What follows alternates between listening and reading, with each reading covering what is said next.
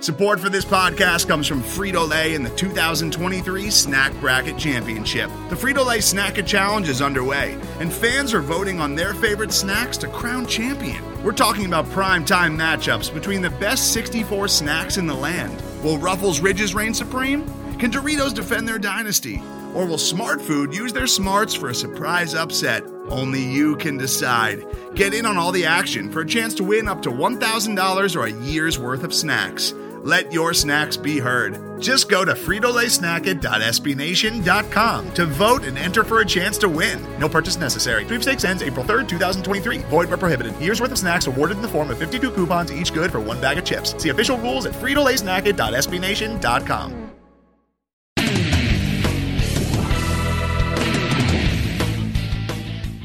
What's up, Knight fans? Welcome to the Black and Gold Banneret podcast. I'm Jeff Sharon, along with Eric Lopez. What's up, Elo?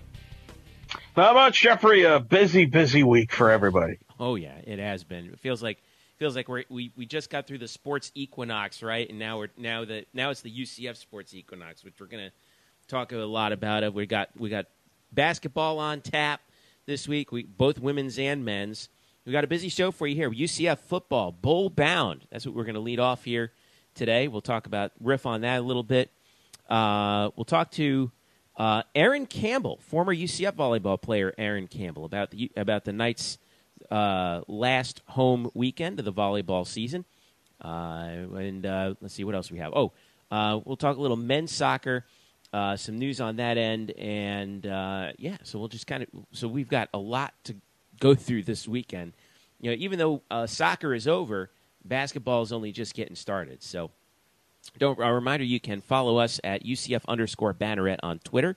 Don't forget to subscribe to the podcast if you haven't already on iTunes, SoundCloud, and also Google Play. You can follow me at Jeff_Sharon. You can follow Eric at Eric Lopez Elo, and don't forget to look up the Black and Gold Banneret on Facebook as well. So, all right, Elo, let's get started. I can't believe it, but maybe we should have believed it. UCF football is going to a bowl game. Knights defeat Cincinnati. Again, the defense was the key. At home, second game of this 3-game homestand towards the end of the year. And with that, the Knights are at 6 wins.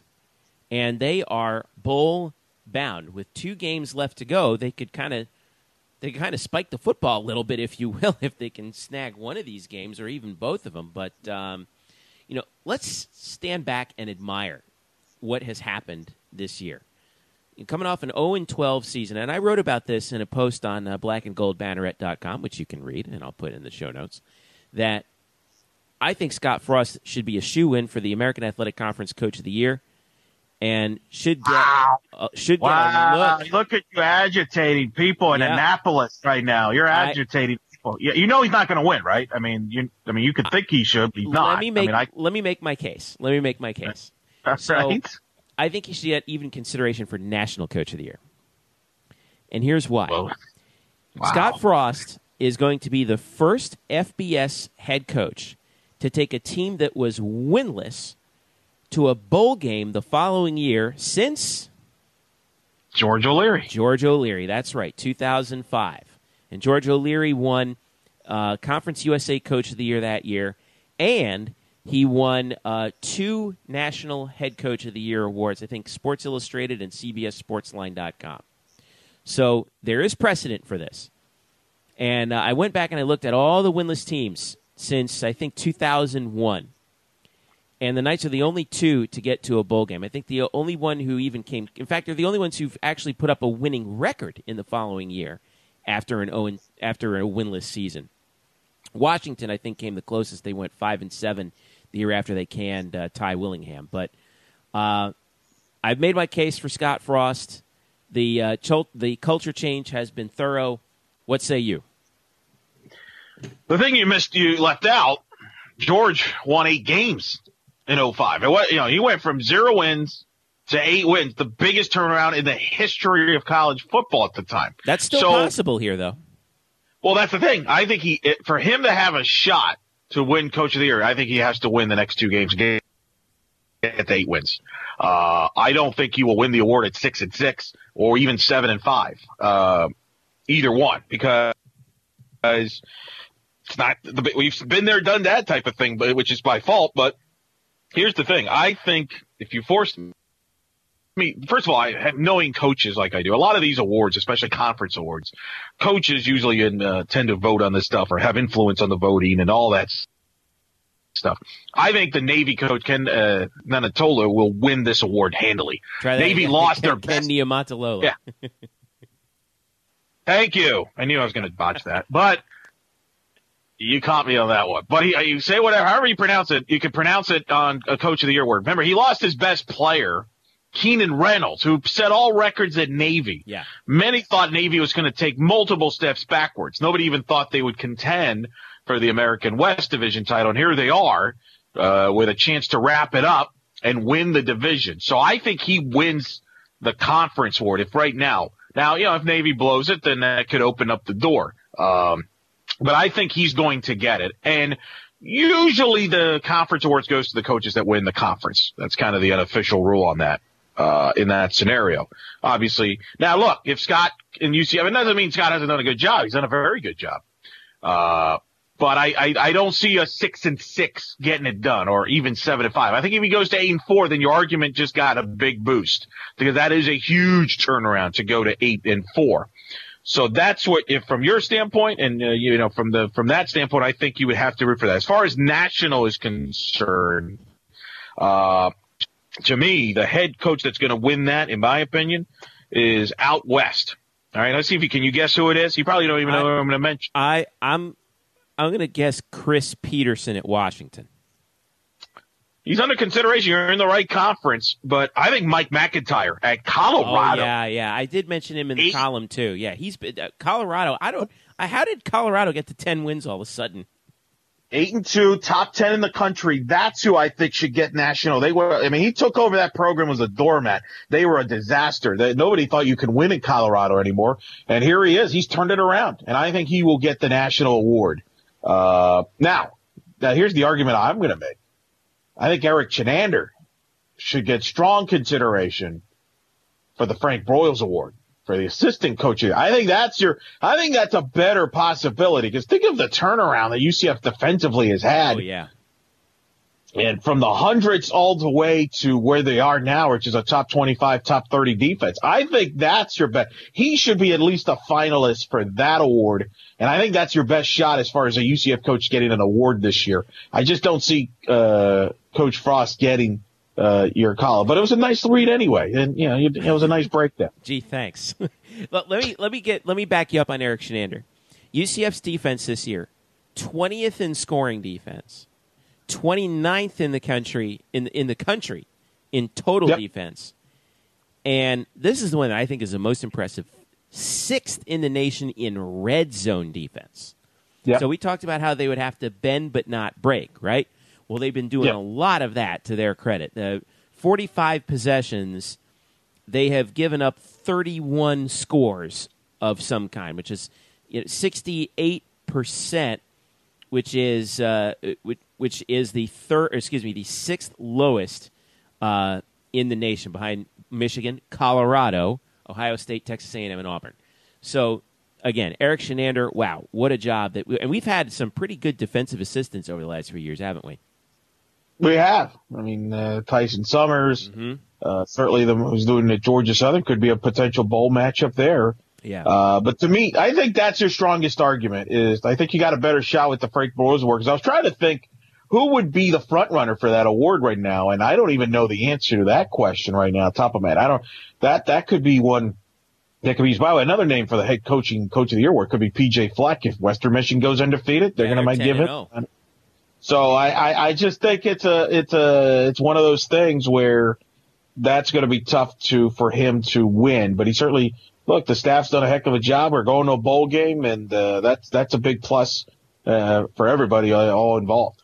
And also because you get the extra 3 weeks of practice too. Yep, I think that's absolutely so key with a system that's less than 1 year old. So the Knights get the 24-3 win over Cincy. And again, the defense was the key. Mackenzie Milton had a all right game. He was 22 of 34 for only 150 yards. But when you look at the summary, you get the field goal from Matthew Wright earlier. You're up 10-0 in the first quarter. But then the defense just kind of turned it on. They get the touchdown off the block punt. The Juwan Hamilton touchdown run was that capped it off was also based off of a turnover. So they've been giving the offense short fields, and they've been getting the job done. So the Knights get the win.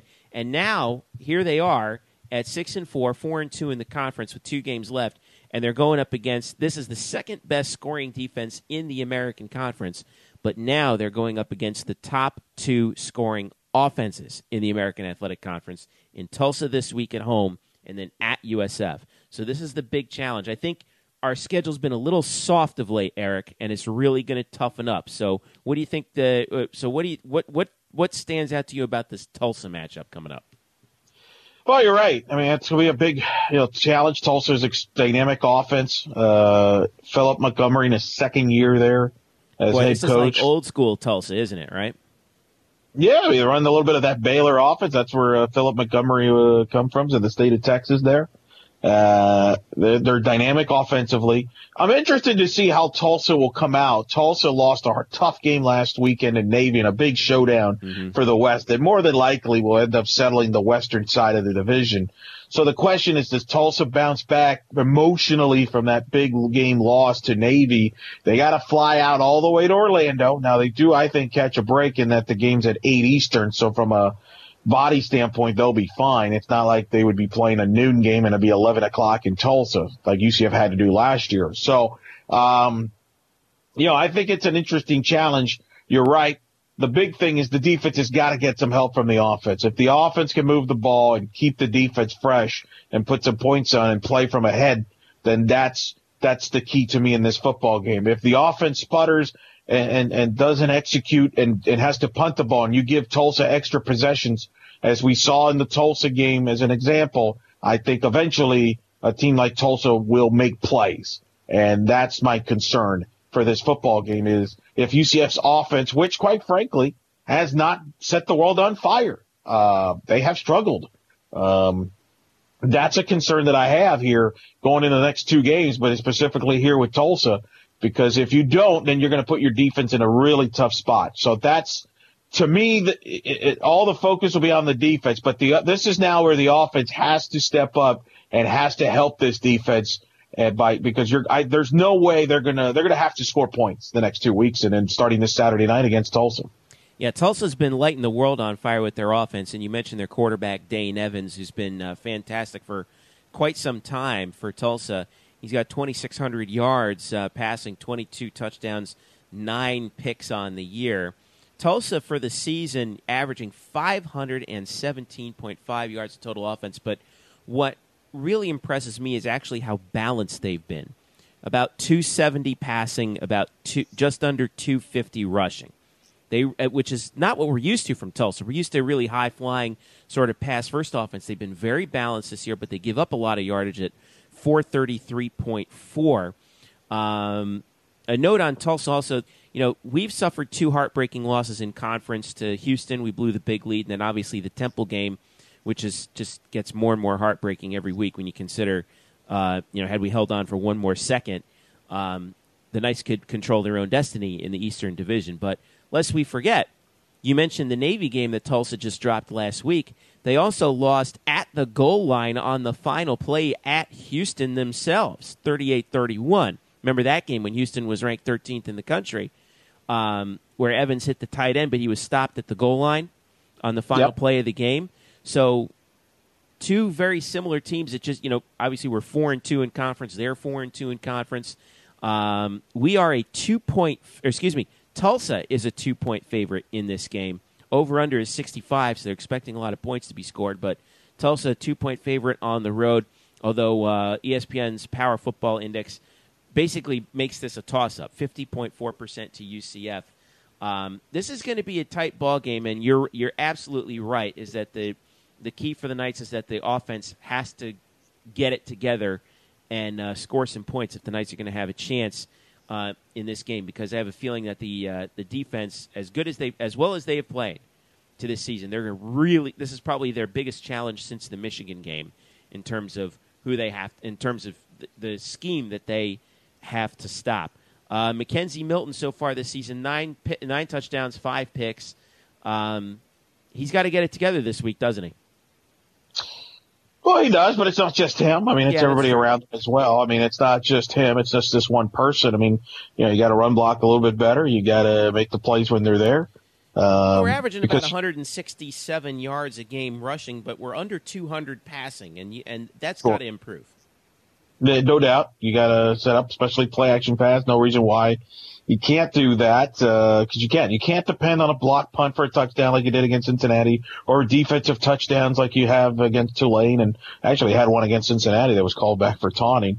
So, that's going to be the key. And, turnovers, got to protect the football. You don't want to Tulsa's going to be tough enough offensively to deal with. You don't want to give them a short field. You want to make them go 70 or 80. And I think that's UCF's been their philosophy, I think, from a defensive standpoint is, go ahead and try to go 80 on us. And we feel like we're going to make plays, either forcing a turnover, getting some pressure, or as you brought up earlier with the stats, we're going to stop you in the red zone. And, where UCF has gotten themselves in trouble is turnovers and that the other opponent has a short field. So that's another factor to keep an eye on in this game here on Saturday night. Tulsa, the eighth highest total offense in the country, just behind number 7, USF. And it's going to be, this is going to be a real challenge these next 2 weeks. We're really going to see what this defense is made of, and hopefully the offense can give them a little bit of a break too. So, now this is going to be the so you're saying there's a chance portion of the program. All right, Temple has not clinched the East yet. They can with one win. They have I had it pulled up a second ago. I don't know where. Okay, there it is. The Owls have remaining at Tulane this weekend, and then at home against East Carolina on November the 26th. Both Tulane and ECU are not very good. Tulane is 0-6 in the league, 3-7 overall. East Carolina 3-7, 1-5. But if Temple somehow drops those 2 games and UCF wins against Tulsa, then the Knights would control their own they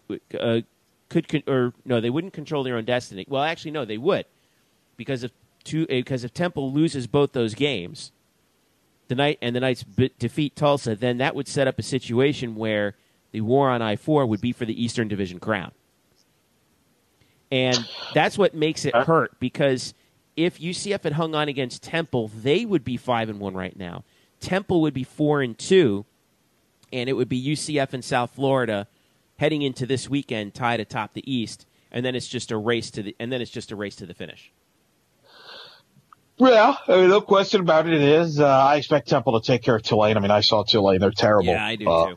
So I expect, in fact, I think by the time UCF's on the field against Tulsa, I think they'll be officially eliminated from the division race, because the Temple game against Tulane is at 3:30. So so look, it is what it is. I mean, that's obviously a difficult one, but again, I mean, as we talked about in the past, it's easy to look at it from a negative standpoint, and what went around. Nobody was complaining when UCF was making comebacks in 2013, and from 28-7 against Louisville. We're not going to apologize for that. So I don't think it's fair to just say, man, if only, I mean, that's how sports works. Sometimes the ball doesn't bounce your way. And in 2013 it did, in 2016 it didn't in that particular case. But I always feel like those type of things tend to even out a little bit. So, that's... Is that not encouraging, though? Because here we are, freshman quarterback, first-year head coach, 2 freshman backs. The offense hasn't come together yet, and we know that the bread and butter of this system is the offense. We lost 2 games where we blew big leads, one of them at home. One of them we lost on the last play of the game. Right. To me, that's, someone's going to whack me for this and saying, a moral victory, right? Well, let's think about where we were at this point last year. And now let's think about where we are this year. It's remarkable how much this team has improved. So, Frost for Coach of the Year 2016. All right, keep holding on to it. All right. I would have gone with the Chinander. That would have been your best case. I think that would have been your best case. Yeah. In fact, that should be your next. That should be your next article. See, because if you write that one, yeah, I think you got a better shot of looking really good, and you could, take credit for that. You're absolutely right. That's a good point. That'll be what I write up next week. So my Eric Beautiful. Shenander piece. So perfect. All right, yeah. Let's take a quick break. When we get back, we got a special guest. Erin Campbell joins us, former UCF volleyball player. She currently works for the American Digital Network. She and some guy named Eric Lopez are going to be handling the call of UCF's volleyball match this Friday night. We'll catch up with her in just a minute. Stick around. Black and Gold Banneret Podcast is back after this. Hello, Night Nation. This is Andrew Fegley. This is Trey Strelka with the UCF Nightline Podcast, the original, the #1 rated UCF sports podcast. You can follow us on Twitter and Facebook. On Twitter, it's UCF_Nightline and at www.ucfnightlinepodcast.com. Be sure to subscribe to us as well on iTunes, Stitcher, SoundCloud, and YouTube. And when you get sick of listening to these guys, make sure you look us up. Don't forget, that's the UCF Nightline Podcast. Go Knights! Charge on. Now, back to the Black and Gold Banneret Podcast. Welcome back to the Black and Gold Banneret Podcast. Jeff Sharon, Eric Lopez with you. Let's switch gears and talk a little volleyball, Eric, because you got yourself a busy week this weekend, brother. Friday begins the Knights' final homestand. They're 21-8. They're coming off of a split on the road against Tulsa and SMU from last weekend, and they come in against Temple and UConn. So the two Northeastern teams come down here Friday and Sunday. And you, Eric Lopez, will be on the mic for the Friday 7 p.m. matchup on the American Digital Network, UCF against Tulsa, and you will be on there with former UCF volleyball player Erin Campbell. Yeah, UCF versus Temple. That's the match on the American Digital Network, 7 o'clock. Looking forward to it. I know Erin and I are looking forward to it. Worked with her last year for the UCF Cincinnati match that was called on the American Digital Network. And look, a lot at stake in this match. UCF and Temple, 51 and 52 in the RPI. Both teams trying to make a late push to improve their candidacy to be in at large, possibly, for the NCAA tournament. You have a Temple team that finished second last year in the American Conference quietly, ended on a strong note. Veteran team, a program that's really, it's been two similar programs in that they were at the bottom for a while, 5, 6, 7 years ago, and here they are, both programs over 20 wins. Temple has a great player in Erin Ossie, who's in the top 20 in the nation in kills, and they're a dynamic team, and they're trying to make a late push to go to back-to-back years of second place. I don't know if they can catch SMU. These two teams played in Philadelphia earlier this year. It was a wild match. UCF won the first two sets. Temple came back, won the third and the fourth, and UCF pulled it out in the fifth set. What's interesting is Temple comes into the venue undefeated on the road. They're 10-0 actually now. 10-0 on the road, and they have not lost on the road this year, which is fascinating to me. Plus, how about this stat? They're 19-7 overall coming in as they're going to approach the 20-win mark is basically their goal.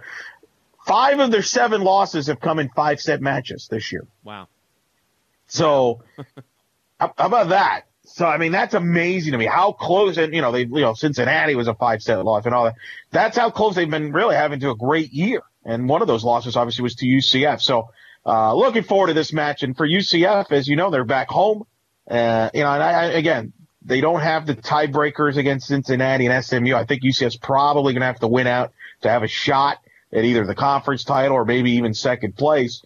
But I think Todd Dashing will tell you, they're trying to, they got over 20 wins already. You beat a quality team like Temple that's right on the border of the top 50. That's 2 wins over Temple. And you can finish strong this year and tell the committee, hey, we're one of the hottest teams in the country. Send us to Gainesville or Tallahassee or wherever. And make a statement that way. So I'm looking forward to seeing this match. And I think I expect a really good match because I think these teams are evenly matched. And I think that both teams know what's at stake.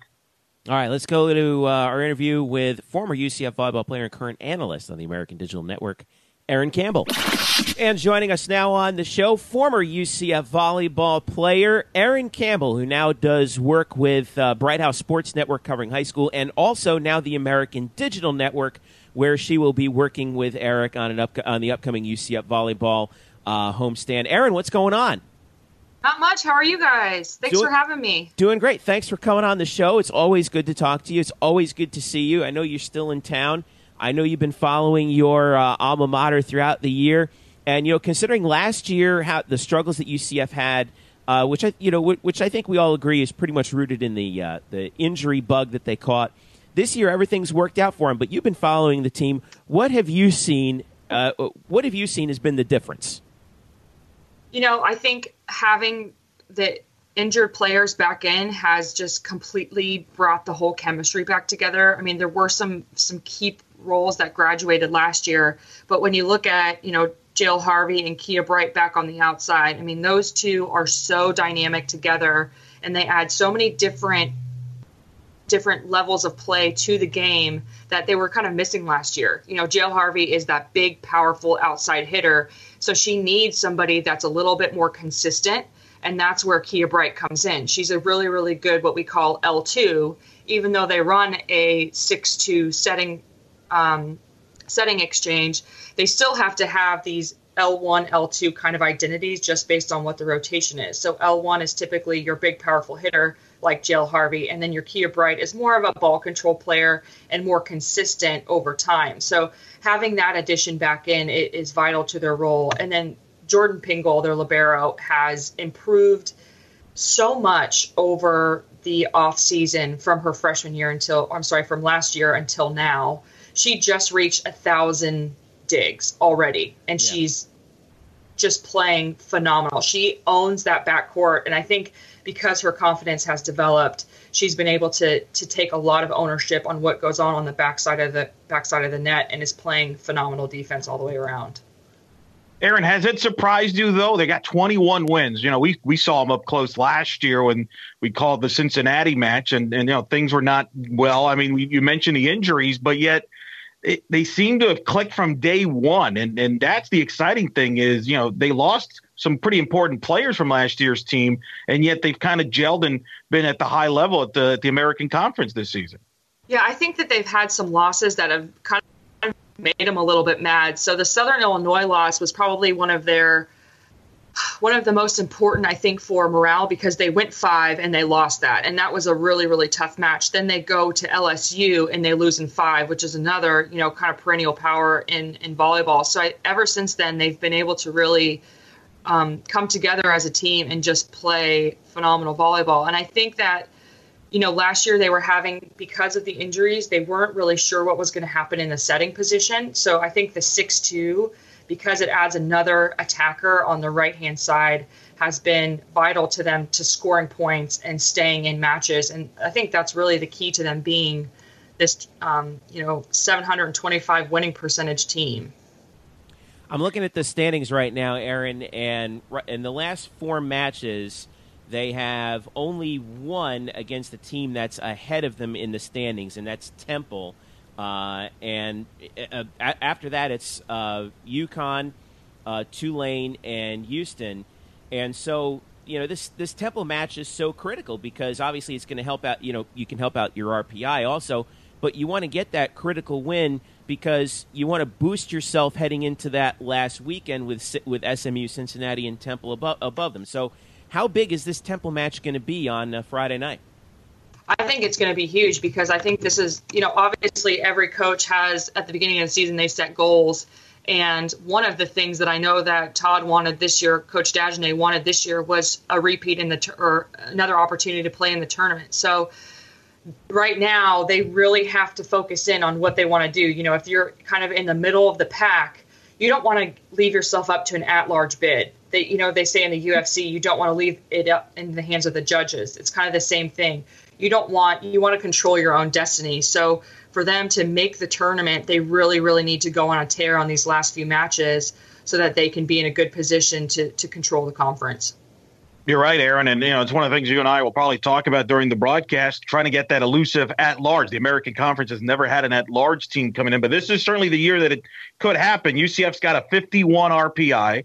Temple's at 52. SMU, who leads the conference, is at 39. And then Cincinnati, a team that you and I are very high on, 34 RPI. So it's very competitive at the top. And you're right, this is a pivotal match with Temple team that the thing that impresses me, Erin, they're 9-0 on the road is Temple. So you talk about that is impressive. You can relate. Winning on the road is not easy. And Temple's actually been more successful on the road than they've been at home. And that's crazy because you're so out of your element. You're waking up at different times, you're in a hotel room, but I think that talks a lot about the Temple's coaching staff to be able to put them in adverse situations where they've just been able to respond on the road. And, it's not so much in football, or it's not so much in volleyball like it is football to have those road wins, but to have that definitive of a record when you're not even in your home gym is critical. And that's why they are so competitive in this 2016 rankings. How has the game changed, Erin, from when you played at UCF to now in the college game? What have you noticed? Is there any drastic differences from what you see now in the college game when you played at UCF to what you see now, or is it pretty much still similar to what when you played? But I see changes at the high school level. Like, I'm watching these girls. I had to do the state finals this past week for the state of Florida. I'm looking at these girls. I'm like, she's a sophomore? Like, she's a sophomore in high school. She's swinging like a sophomore in college. Like, it's just getting more powerful. Players are getting stronger. They're getting smarter. And then you're getting taller outsides because the FIVB and all of the volleyball entities below it added another substitution into the rankings. What we're finding is that they can sub in more people, so they have bigger, taller, more powerful outsides. They don't have to be good passers. Now, if you run a 6'2", it's a little bit more challenging because you still are subbing a lot. But, man, you can have these girls that are 6'3", 6'4", 6'5" on the outside, and my measly 5'9", height is just, well, I can't compete with that. I'm 5'9", which was in my time kind of the height that you wanted your outside to be, are now liberos because we're so short compared to what everybody else is doing. So we're seeing that the game's getting a lot taller and a lot more powerful. What is it that, let's talk about, right now in terms of, like, what is it that you learned about Coach Dagenet in the 2 years that you were there? Because you were right there in that transition between Meg Collado and then moving into the Todd Dagenet era. What was the biggest change that Todd instituted when he took over the program? Well, I think because he worked with Todd Haley at USC, who is one of the best fundamental coaches in the game, that was definitely something he focused on. And it's funny, I was able to spend some time with one of my former teammates who now lives in Colorado. She was in Florida this week, so I went over and saw her. And what we had talked about was he was so good about teaching the fundamentals and how to get your feet to the ball. Something as simple as that. The training was just completely different. And Meg was very competitive, and she wanted to run you to the ground, and she wanted to make you hate losing, which I loved about her. But Todd really gave us the tools to be able to implement things in the game so that we wouldn't lose. And we already had that competitive spirit within us because she had built that. So now we're adding another level to our game, and he just really focused on improving our overall volleyball IQ and our skill set so that we could be more competitive in the conference. And it was Conference USA at the time, and he's done an amazing things in that conference. And then now you look at what he's done in the American Conference. It's just unbelievable. So what percentage chance would you give UCF right now of maybe winning the conference outright? Right now they're at 11-5. They're 3 games in the loss column behind SMU, 2 games behind Cincinnati in second place. I know it's going to be tough, but what percentage chance would you assign it right now? Well, I don't know. I kind of don't know what the schedules look like for. Here we go. So SMU plays Tulsa. So, you know what? That was a crappy question. Can I re-ask it? Yeah, and that was a really crappy answer. I'm sorry. No, I'm sorry. That time. I'm sorry. All right. Let me rephrase that. All right, here we go. So right now, UCF is still in 4th place, even though they are 11-5 in the conference. SMU is leading at 14-2. So UCF is 3 matches behind. But like we said, there's no conference tournament in the American. So what percentage chance do you think UCF has of getting into the NCAA tournament, regardless of whether or not they pull it off and win the conference? They need a lot of things to happen in their favor. So Tulsa and SMU are playing on Wednesday. So if we could get Tulsa to steal a match from SMU, they play another time before the end of the season, if I'm not mistaken. We need somebody to steal some wins from SMU, and it's a hard thing to do because as the season progresses, teams get better. And usually the teams at the top of the conference continue to get better. So we need somebody to just come in and sneak a win off of them. And then if Cincinnati can drop a set to a competitive team, that would definitely put us in a good position. So right now, I think our chances are between 60 and 75% to make it into that conference.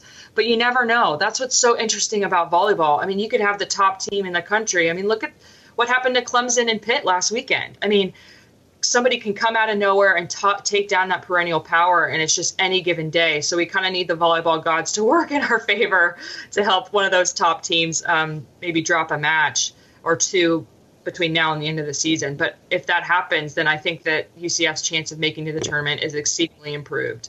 Well, and Erin, I'll plug ourselves here on the American Digital Network. The match we're calling Friday night, I think is critical for both UCF and Temple. I think Temple's thinking the same thing. They're thinking they're trying to get to in that large.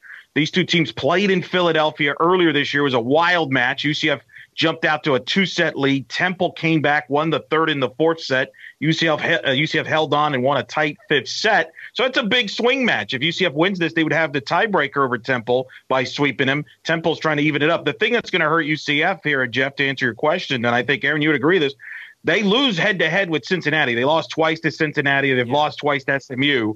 So that's going to probably knock them out of any realistic chance of a regular season title. I think with Todd Dejan and UCF's hoping, you got to finish strong, and you always hear this from committee regardless of the sport, how you finish the year. Are you playing your best volleyball, and where do you finish up in the standings? My hope is, Erin, regardless whether UCF gets in or not, I hope this league gets multiple bids because I think it's that good of a league. And we talked last year, Jordan Thompson, you were impressed with Jordan Thompson, who might be the player of the year this year in the American from Cincinnati. Yeah, I mean, she's an incredible volleyball player, and I think that, you know, having people that play that level of volleyball, I mean, it's comparable to Big 10, Big 12. I mean, we're seeing teams in the Big 12. That is one of the hardest conferences right now. Kansas is playing phenomenal volleyball. You know, Texas Tech is playing incredible. You always see the Big 10. Iowa's actually in the middle of the pack now, which they used to be at the bottom. And so now that they've moved up in the rankings, it's just improving every conference. And having somebody like a Big 10, Big 12 player in the American Conference, I mean, it just shows how much this conference is growing and how much more competitive these teams are. And this is a tough conference to play volleyball in. No, I just wanted to say, you know, we haven't taught, you know, Erin's now a color analyst. She's like everywhere. She's Miss Volleyball. She does, of course, American Digital Network, does Bright House, does the high school, which also is now known as Spectrum, and does some ESPN3. How have you enjoying the broadcasting side of volleyball as opposed to playing? I love it. You know, I don't play as much as I'd like, and, you know, I definitely don't coach. So it's my way to give back to the sport, and I just love to see how competitive the lower level of volleyball becomes. You know, I've had the ability to work with ESPN3 at these AAU volleyball tournaments, and these 12-year-olds are playing for a national title, and they're good. You know, it's not just keep the balloon off the floor. It's like set plays, and they're running tempo sets, and your mind is just blown by what they can do. So, you know, I love to see how competitive the volleyball game is and to see kind of what the trends are up and coming. And it's just a really unique position to be in, to be able to see volleyball at all levels and be able to watch it, and rather than just coach it and be super immersed into it, I get to really take a back seat to it and learn more about it. So what else are you doing during the day, Erin? Catch up the UCF fans on your goings-on. Yeah, I own a digital marketing company, so we do everything and everything online, anything and everything online. So social media campaigns, website design, email marketing, all of that stuff. So I am usually out and about and running around and handing out business cards like crazy, and then on the weekends working to facilitate projects. And I love it. My dad and I are in business together, and eventually we want to grow it to be a student athlete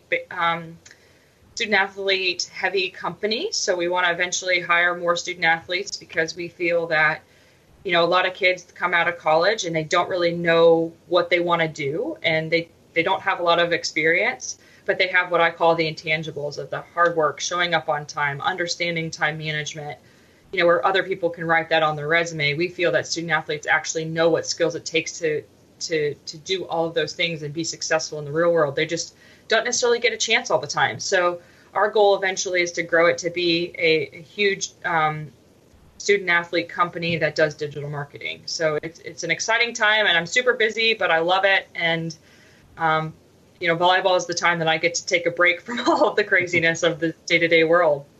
Well, you're still one of the most beloved players here at UCF from your playing days because, I know that I personally enjoyed watching you the time that you were here. I know a lot of fans did, and I know that the work that you did and your teammates did at the very start of that transition sort of laid the groundwork for the success that UCF has had on the volleyball floor the last couple of years. So it's going to be good to see you. And when are we going to see you again for this match again with the American Digital Network?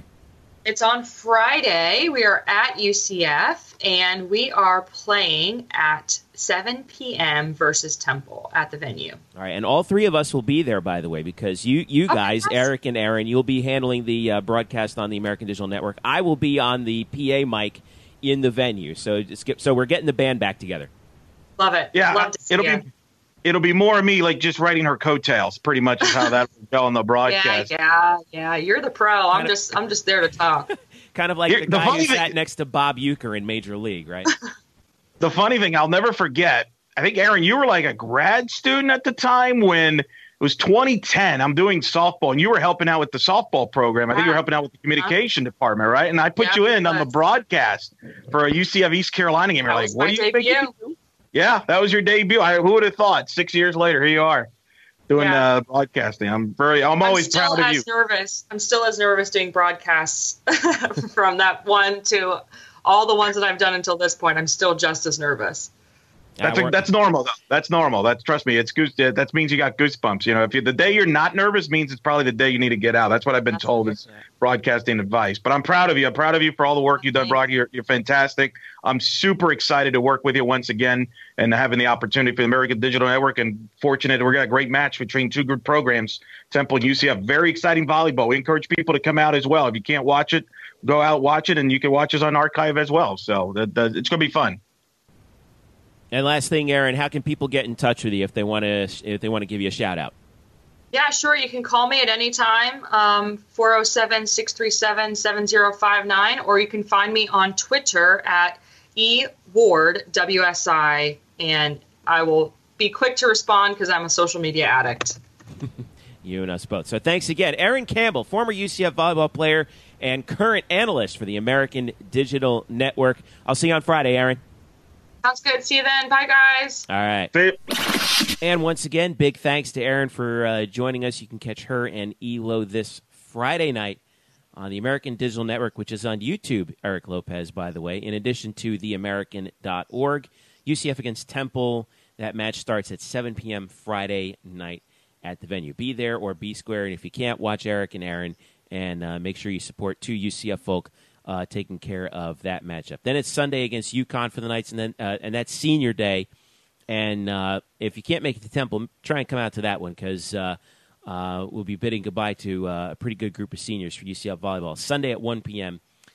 Is that matchup, UCF against UConn. And just 4 volleyball matches left, and hopefully the Knights can wrap them up, finish strong here to close out the season, and get, like you were saying, Eric, one of those at-large bids. All right.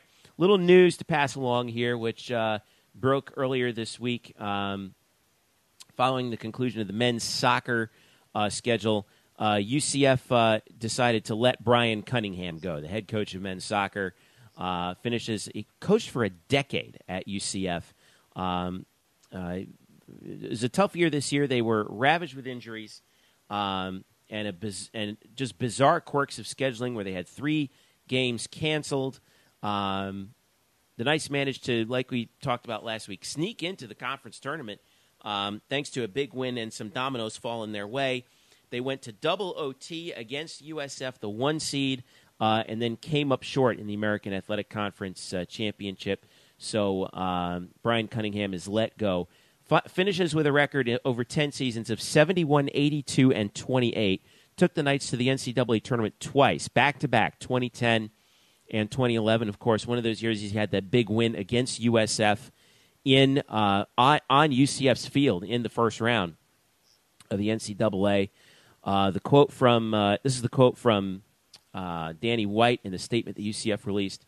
We have determined that our men's soccer program needs a change in leadership. We are grateful for Brian's hard work and the dedication he and his staff have shown over the past 10 years, Brian and his staff have worked diligently to ensure our student athletes become successful young men. However, we expect our men's soccer program, to compete for American Athletic Conference championships and make regular NCAA postseason appearances. Here's Brian Cunningham. Quote, I want to thank all of our former players and alums. I want to thank former Director of Athletics Keith Tribble for giving a young head coach a chance 10 years ago. I want nothing but the best for the future of the program. I'm proud of what we accomplished. Someone is going to inherit a great group of young men, end quote. Brian Cunningham. So it's tough because, I've known Brian for a while myself. He was great when we did the Sports Night show. Sad to see him go, but I hate saying that to some extent the writing was on the wall when you finish the season at 5-11, but Danny White has standards and he expects them to be met, and this is what he did at Buffalo, and then he's doing it here at UCF. So I'm going to miss Brian, but he'll land on his feet somewhere. He's an excellent soccer coach, and now the search begins for a men's soccer coach, Eric. So.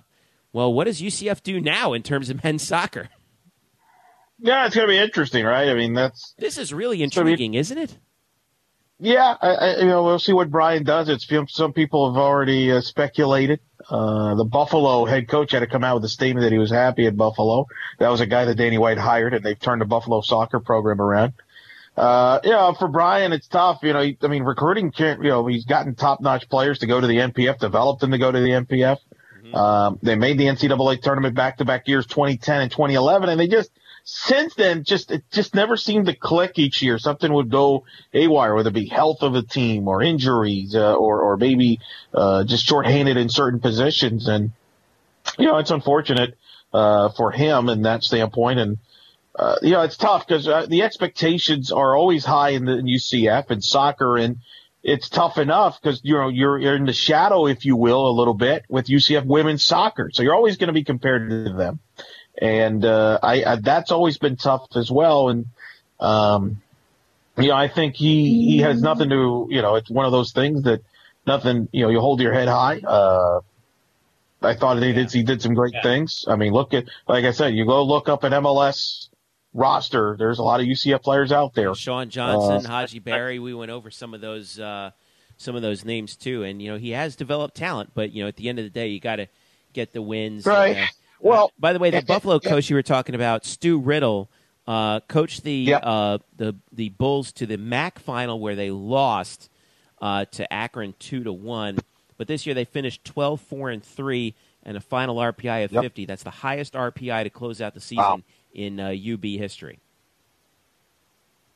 It's pretty good. I watched that USF match, double overtime, Jeff, and in a lot of ways it was kind of the description of the team. They got off to a good start. I thought outplayed USF, led 1-0. Didn't they? Yeah. Yeah, they had the 1-0 lead. And USF scored about, I think it was late second half, tied it up, sent the match to overtime. And it was back and forth, and I really thought it was headed towards penalty kicks, and it even crossed my mind, like, wow, you could have men's and women's soccer seasons both come down to penalty kicks, and USF snuck in a goal right there in the second overtime to win it all of a sudden. So, tough way to go out. But it'll be interesting who they come out with for men's soccer. And it's always been interesting, men's soccer, because men's soccer in college is weird because a lot of schools don't play men's college soccer. At least a lot of the big, like Florida doesn't play it. Florida State doesn't. USF does. Miami doesn't. Correct. Now, part of that is Title IX. A lot of schools, for example, like Florida State and Florida, they'll instead of playing men's soccer, they'll go with men's track and field, for example, or men's track team. And some people have brought that up in the past with UCF of maybe having a men's track team because they don't have one. They have a men's soccer team. And, and it goes into Title IX, and it's a lengthy – we're not going to get into that. But as a result, men's soccer is kind of interesting because you have power programs like Akron, for example, is considered a power program in men's soccer. So it's a very – I know a lot of people are like, well, why can't UCF be very much better in men's soccer? And it's not as simple because men's college soccer is just very unique from that standpoint. I mean, not every school plays it. And in a way, schools like Akron put more of a priority in men's soccer than, say, another, power school might. Right. So The other thing too is these kids, they don't go into college to play soccer. Most of the guys are international guys who come over to get an American education. But if you're a good American soccer player and you're young, you're not going to play college soccer. You're going to go into like Generation Adidas or one of those things. And UCF has lost players who were very good to the Generation Adidas contracts. It's kind of like baseball in that respect. Yeah, that's a good comparison to a degree. Yeah, I mean, you're right. Men's college soccer is not the stepping stone, if you will, for the best soccer players in the world. It's getting better. But it's not at that high level, and it's not, like I said, a huge priority. I mean, women's college soccer is the more popular of the two. Right. More schools play women's college soccer. More college soccer players in women's soccer end up playing for the U.S. national team, for example, and are more well known. So, that's the challenges that you have, and it's tricky if you're in the men's. For example, North Carolina has a very good men's soccer program, very good. They've been a national contender. Nobody really, but they're overshadowed by the women's, which is the greatest women's soccer program out there. So there are challenges from that standpoint. It's very unique, and that'll be interesting to see who the next head coach does with that. But certainly, a very strange year where you have both the women and the men not making the NCAA tournament. It's been weird, Jeff. I'll be honest. I'm so used to looking at brackets for soccer tournaments at this time, and it's like it just feels weird. It's just like where's UCF? So yeah, it's a bummer. It's definitely a bummer. So it'll be interesting to see what Danny White does and what direction he goes for a men's soccer coach. That'll be an interesting search, and that's the thing. I mean, for anybody to suggest they can predict what he's going to do, who would have thought John Roddick, for example, you could have gotten out of Oklahoma for men's tennis. Right. Johnny Dawkins for men's basketball. Scott Frost, Coach Abe, women's basketball. So, I'm fascinated to see what does he pull off from a men's soccer standpoint. Greg Lovelady came from Wright State. So, that'll be interesting to me. Yeah, you know how you knew that soccer was weird? Remember when we were in Conference USA, and two of the schools that were with us in Conference USA were Kentucky and South Carolina. Yeah. Because there's no SEC men's soccer. Right. So, yeah, I'm interested to see what Danny White does, as always, it seems now, with these hires. And one last note on that, I wanted to personally thank Coach Cunningham for being not just a friend of this program, but a friend of the previous programs that at least I did, and we've had him interview multiple times, and I interviewed him multiple times when I was doing the TV show. So thanks to Coach, we appreciate you, and stay in touch. And we know you'll be stalking the sidelines someplace else, much sooner rather than later. So thanks once again to Coach Cunningham. All right. Moving along, let's finish out with a little basketball. I was at the women's home opener, UCF getting the victory against South Alabama in Coach Abe's first home game. The Knights struggled a little bit, I thought, in the first half, but then pulled away in the third and then later in the fourth quarter. Zy Lewis was key for UCF in that matchup, and Coach Abe spoke after the game. We'll have a little bit of that here in just a second. But, the Knights got the win over South Alabama, and they won again today. So the UCF women's team right now is 3-0 under Coach Abe. They defeat Davidson by 19 points tonight, 57-38. And then, of course, men's basketball gets a victory in their opener in convincing fashion as well. So the Knights, at least the women's team, has won in double digits in each of their first three games. They got Virginia Tech on Saturday coming up at home at CFE Arena. But Coach Abe, getting off to a good start. She talked about buying in, and here's a little bit of what she had to say after the game about getting the younger players to buy in.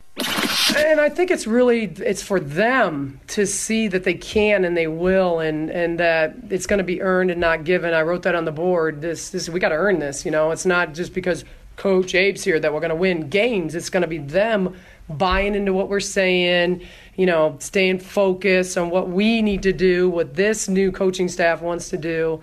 And so I'm excited for them because now they're going to buy in 100%. When more wins come, you buy in 100%. When I was at Albany, we won 5 in a row, and it was over. They bought in immediately.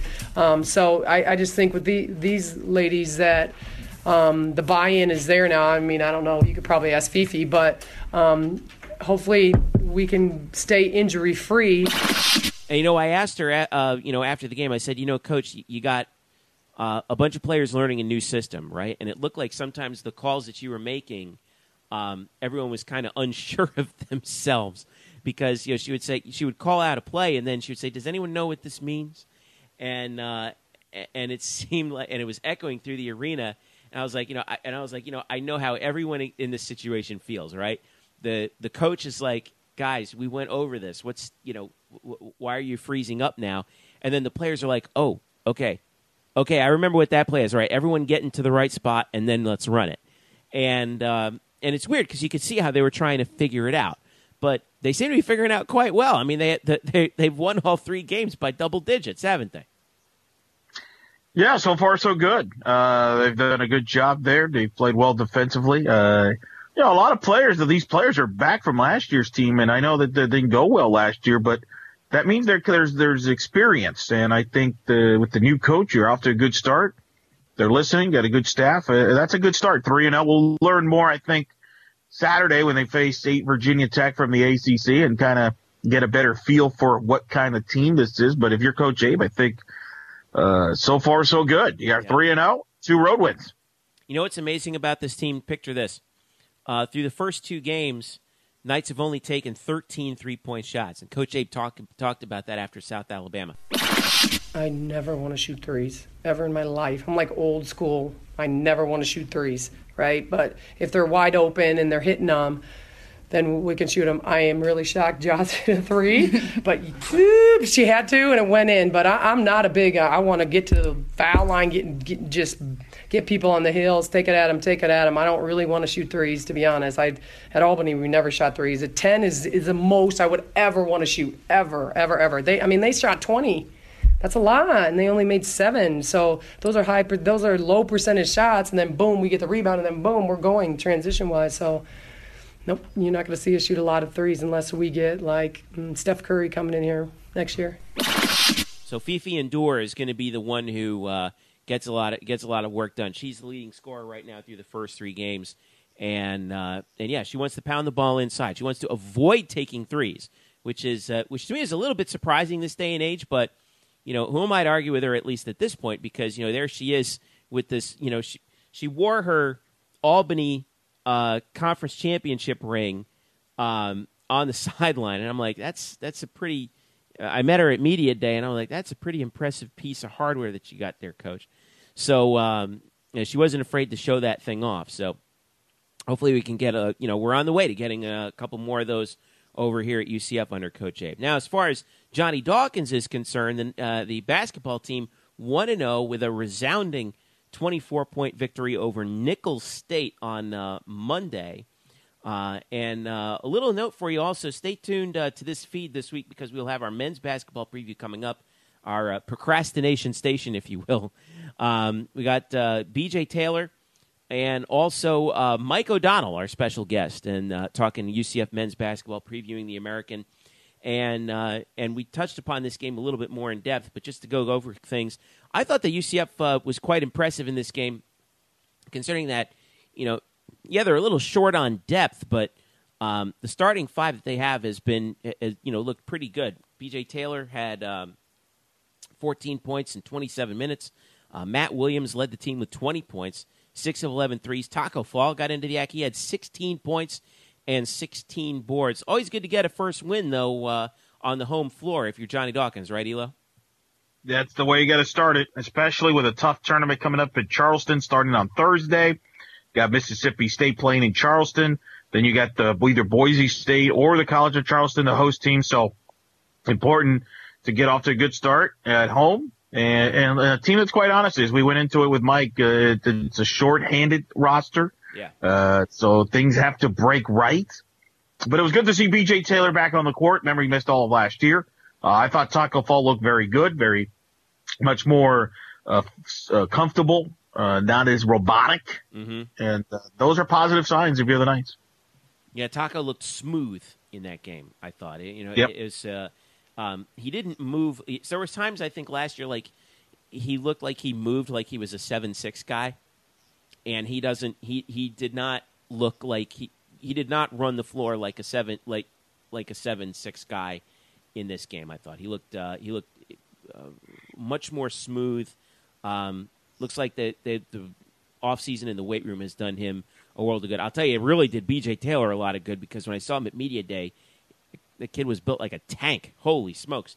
He was he's pretty.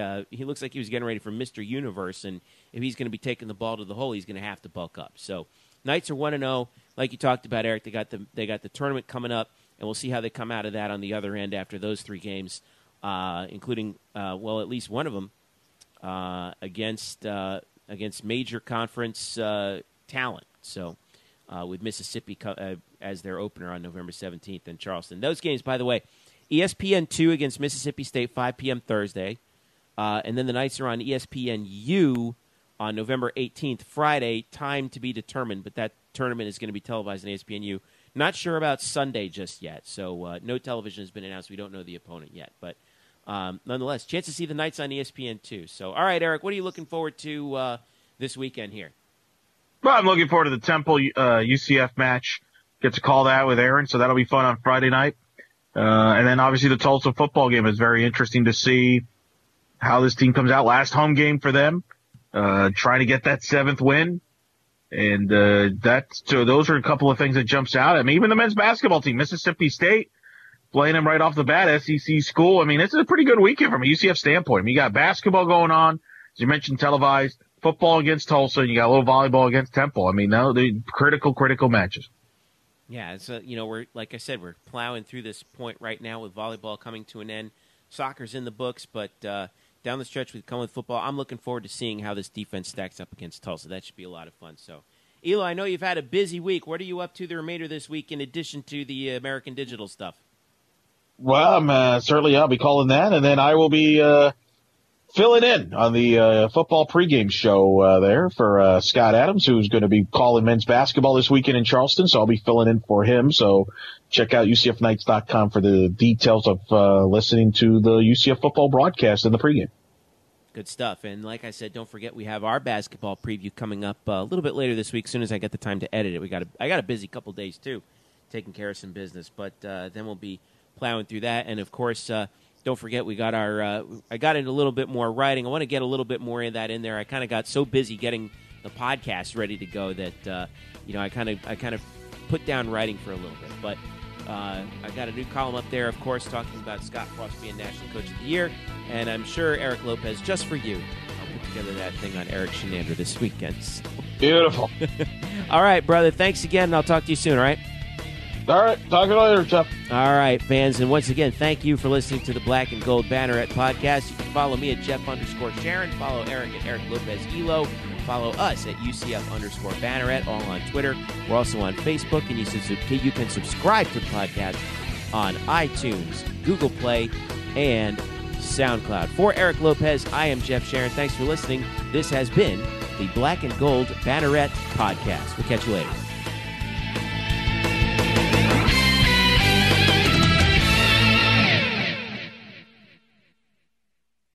Today's episode is brought to you by Cars.com. With over 2 million vehicles and 50,000 more added every day, Cars.com will match you with the perfect car for you, your budget, your life, your style. And if you're ready to say goodbye to your current car, Cars.com will get you an instant offer to cash it in. Just start by entering your license plate and get matched with a local dealer who will write you the check. So whether you're looking to buy or sell, just go to Cars.com. It's magical.